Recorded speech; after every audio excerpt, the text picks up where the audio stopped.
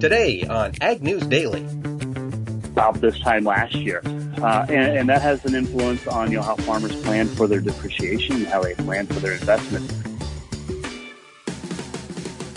For this Friday edition of the Ag News Daily podcast, joined as always by my co-host Delaney Howland. Delaney, how you feeling today?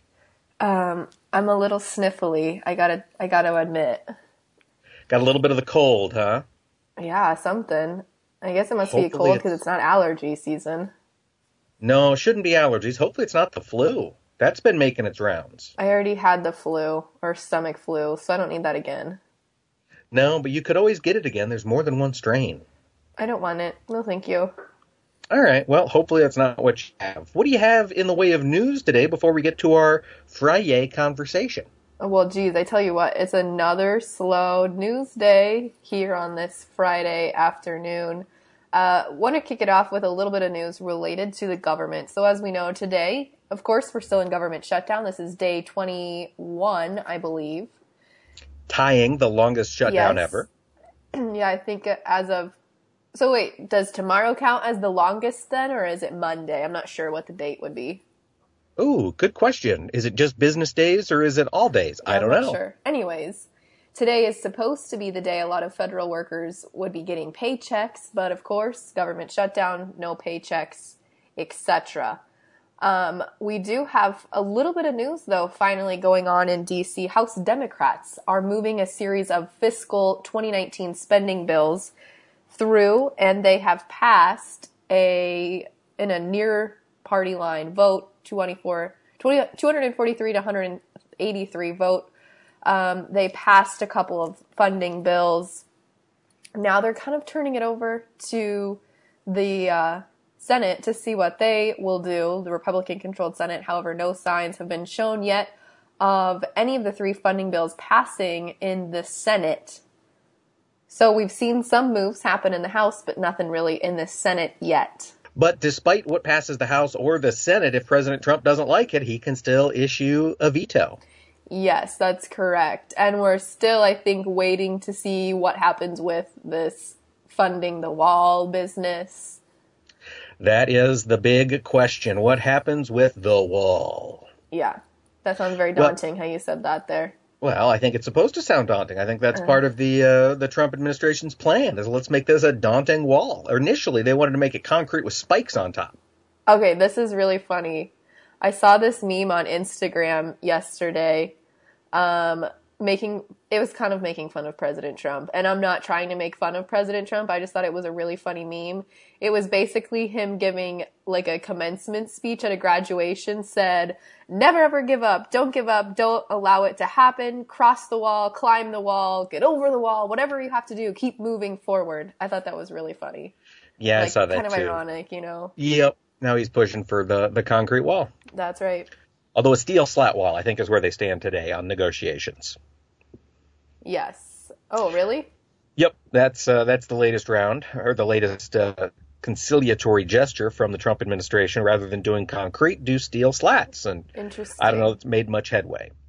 Interesting. Despite the government being shut down, the EPA was able to issue a news release today, and they said they are going to complete the rule to allow E15 sales year-round, despite the partial government shutdown. So we should still be poised to see E15 be available year-round at gas pumps when we get into these summer months. That is potentially good news for America's corn growers and ethanol producers. Going off of what you said, but one of the spending bills that the House passed on Thursday night was to reinstate the USDA and the FDA.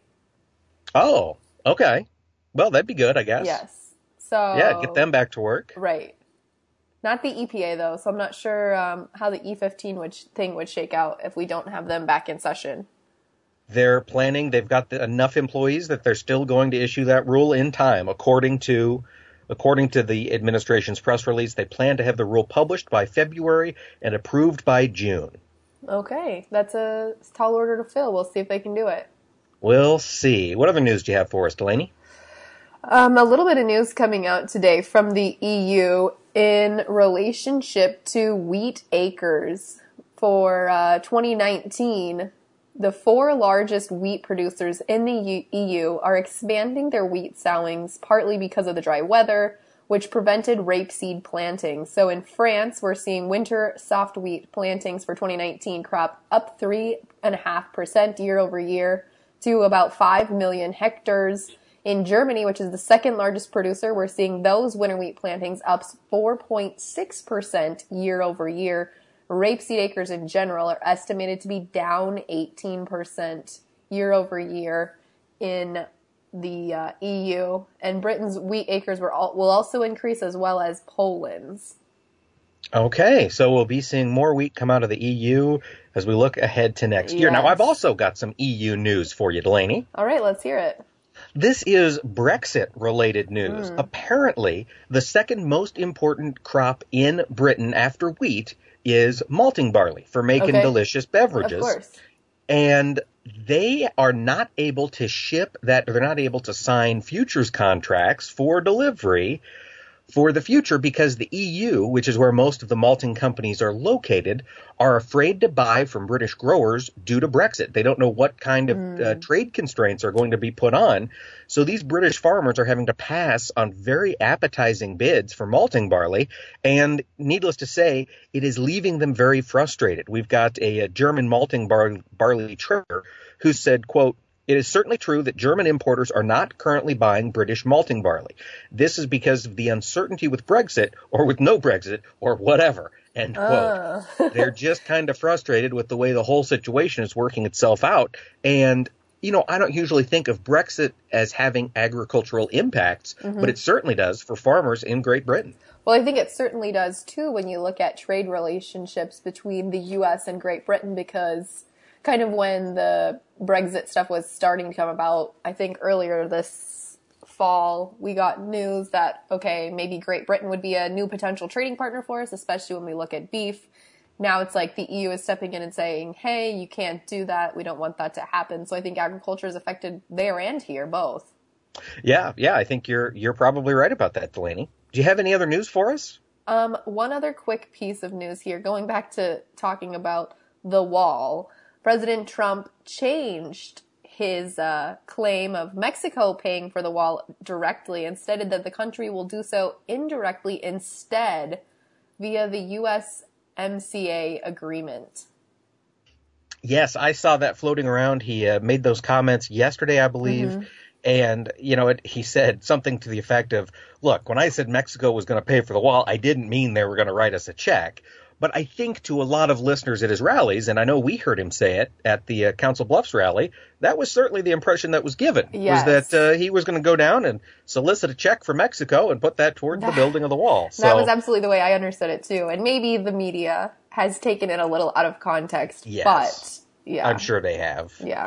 Well, I just have one other piece of news while we're talking government stuff. For those of you listeners who drive a lot, and I know a lot of folks in agriculture, we like to be sure we write off our mileage on our annual taxes. I've got some good news. The IRS has increased the standard mileage rate used to calculate deductible costs of operating a business car. It is now 58 cents per mile, up from 54.5. So a big jump for 2019. Heck yeah. Start charging that mileage, baby. Darn right. And be sure you write it off at the end of the year. That is half the key. That's right.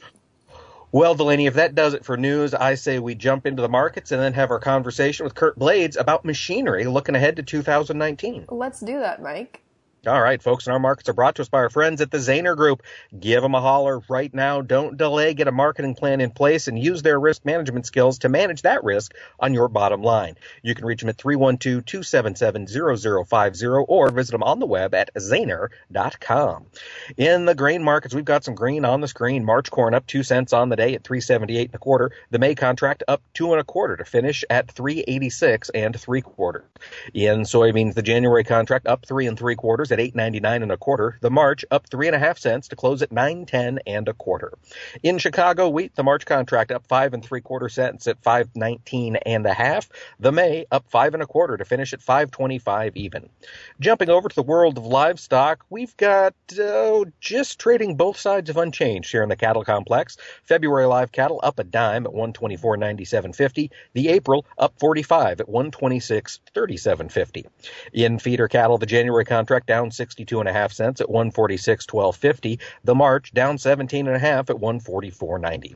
And in lean hogs, the February contract dropped $1.42.5 today at 62.65. The April was down 50 cents on the day to close at 67.35.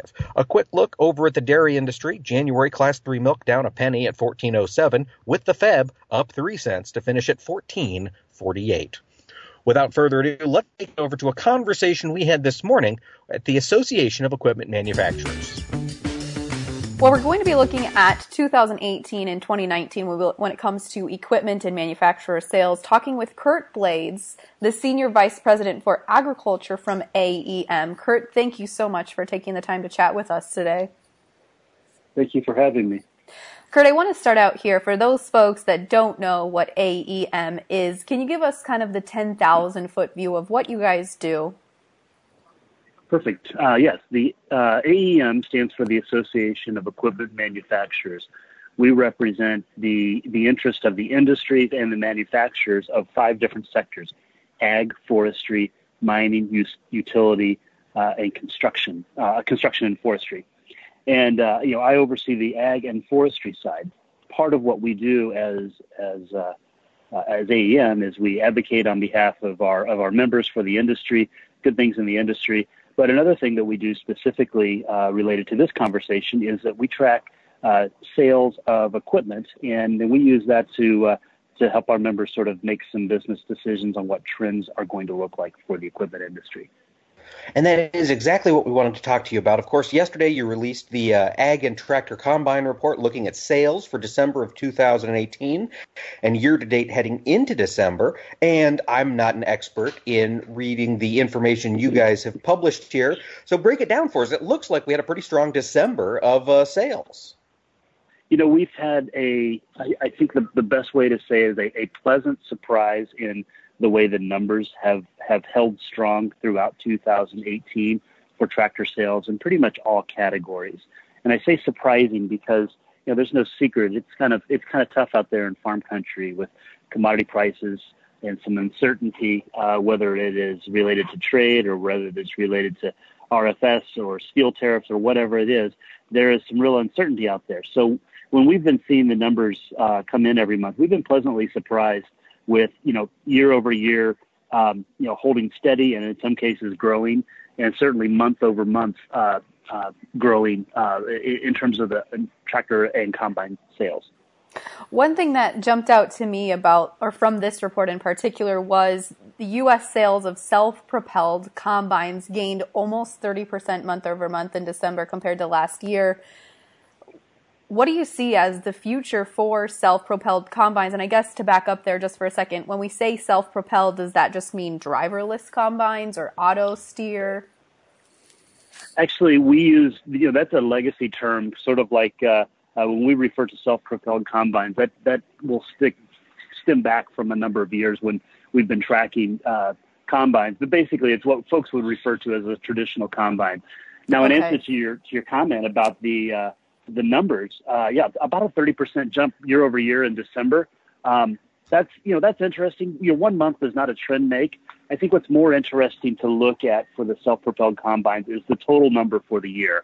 And we saw about an 18% jump in self-propelled combines, 18 versus 17. And that there's a couple of things that you can point to on that. I mean, our members have told us that for the year, we're in a replacement market.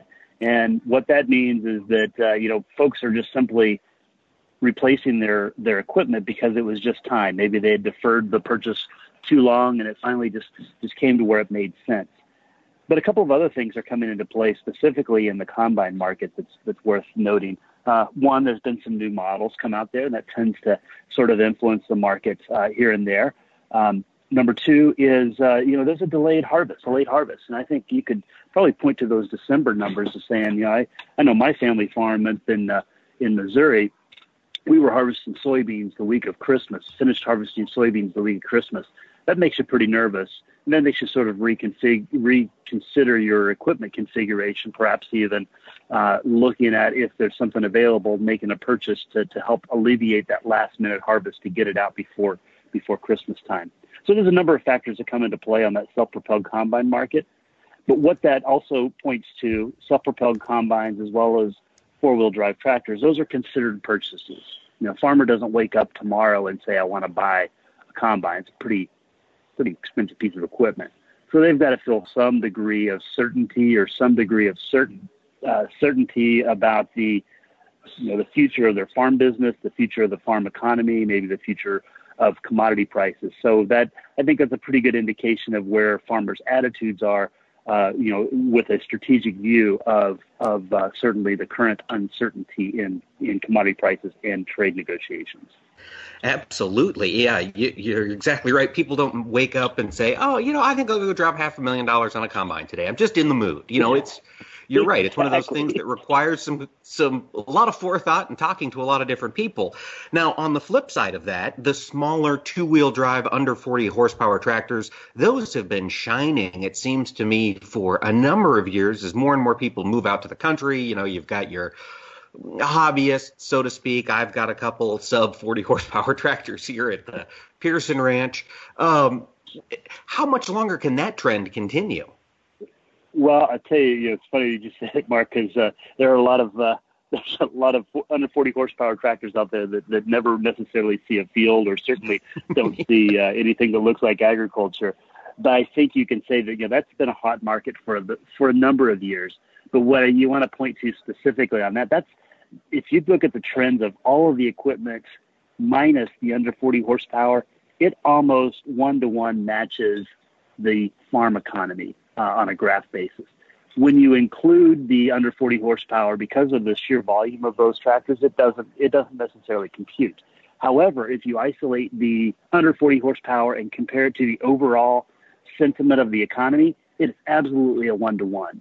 So long story, I think those numbers that we're seeing on the under 40 horsepower are a pretty good indication of where folks that maybe have some tax relief, or maybe they just have a little bit more disposable income because the economy's been strong, and they're using that to invest in something like a self-propelled or like an under 40 horsepower tractor. So just let me make sure I got that right there. The under 40 horsepower market tracks the broader economy, and the 40 horsepower and larger self-propelled combine market combined tracks the ag economy. Is that what you just said? That's pretty. I mean, as a general rule, that's absolutely right. On point. I'll be darned. That is interesting. Well, so then let's take those 40 horsepower tractors out of the equation. Let's look at the broader category. Are you seeing the slowdown, and when you look at the things as a whole, that the ag economy would have expected this year? Well, I was, again, pleasantly surprised every month as these numbers would come out. I kept looking for the market to fall out. But the numbers necessarily didn't reflect that. And I think that really speaks to the strength of the replacement market. And if we would have seen some economic markets, or if we would have seen, the farm economy booming, who knows what those numbers could have looked like. But I think it really sort of points to, as much as anything, we were at such a low, and we've been at such a low for the last number of years, that it just sort of finally, showing a little bit of signs of life. And frankly, if somebody is on let's say they're on a 3-year cycle to replace their equipment, and they decided to defer that to a 4-year or even a 5-year, at the end of year 6, it's kind of getting to the point where they're looking to buy new equipment. And so they're looking to replace that equipment. I think that's what we're seeing more than anything else in these strengths of numbers, that as they've held out through 2018. Now, there's different factors that come into play, but if you were to point to one thing in particular, I think that would be the general sentiment is that we're still in a replacement market for now. I want to ask a little bit more about that. So we're in a replacement market. We chatted with a gentleman a couple months ago who follows machinery trends well, or pretty well, and said also that we were in this replacement market. What year or period are we at in the replacement market? Are we at the point where most farmers are getting ready to trade in, or most farmers have already kind of filled that replacement need and are starting now to have newer equipment? Where do we sit, I guess, in that trend? Well, I would love to be able to give you a definitive answer on that particular one, and I would maybe make some investments one way or the other. I think we're probably so I think it's safe to say that the replacement market's going to continue for at least for the foreseeable future.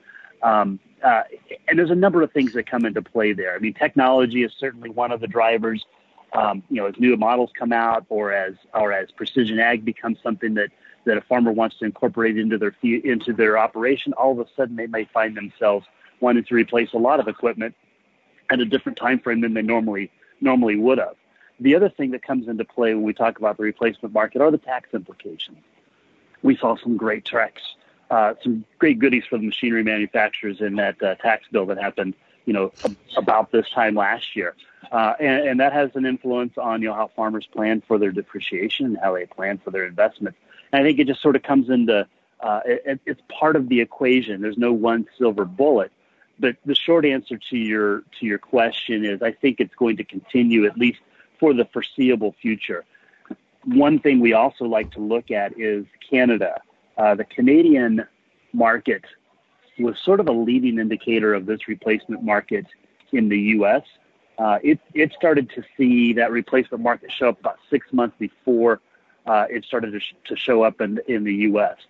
So having said that, there is some softening of the Canadian market just a little bit. I don't know if that trend will continue, but it is worth noting that Canada was a leading indicator of this replacement market, about this time last year. Interesting. Now, Curt, we've been talking quite a bit about the retail side, getting those machines out and into the hands of farmers and the public. But on the other side, these manufacturers, of course, are huge consumers of steel. And we've seen steel tariffs. We've seen this trade war drag on and on. What are you hearing from your members? Are we seeing prices begin to climb as steel prices have climbed with the input of the tariffs? Well, I'll tell you what I hear from my members, to a member is they hate steel tariffs. So that's a pretty simple one. Now, what that means in terms of prices, I mean, most of the manufacturers in the ag space have been really sensitive to the fact that it's pretty tough out there for farmers and have done their best to maintain prices and even absorb, if there's additional steel costs, absorb those and not necessarily pass those on to the farmers in hopes that some of that's going to change. But I'll tell you, we were seeing steel prices beginning to increase, or at least forecasted to increase before the tariffs even, were part of the equation. So some of that pricing just sort of has to be built in. And I think there's just an eventuality that equipment is going to have to go up because costs are going up. And it's not just steel, it's transportation, it's labor. It's all of these things coming together are going to, at some point, going to cause some increases in the prices of equipment. But again, our members are pretty sensitive to what's going on out in farm country, and they're doing their best to maintain those prices into a level that can continue to support this replacement market as long as the farm economy continues to be a little bit soft.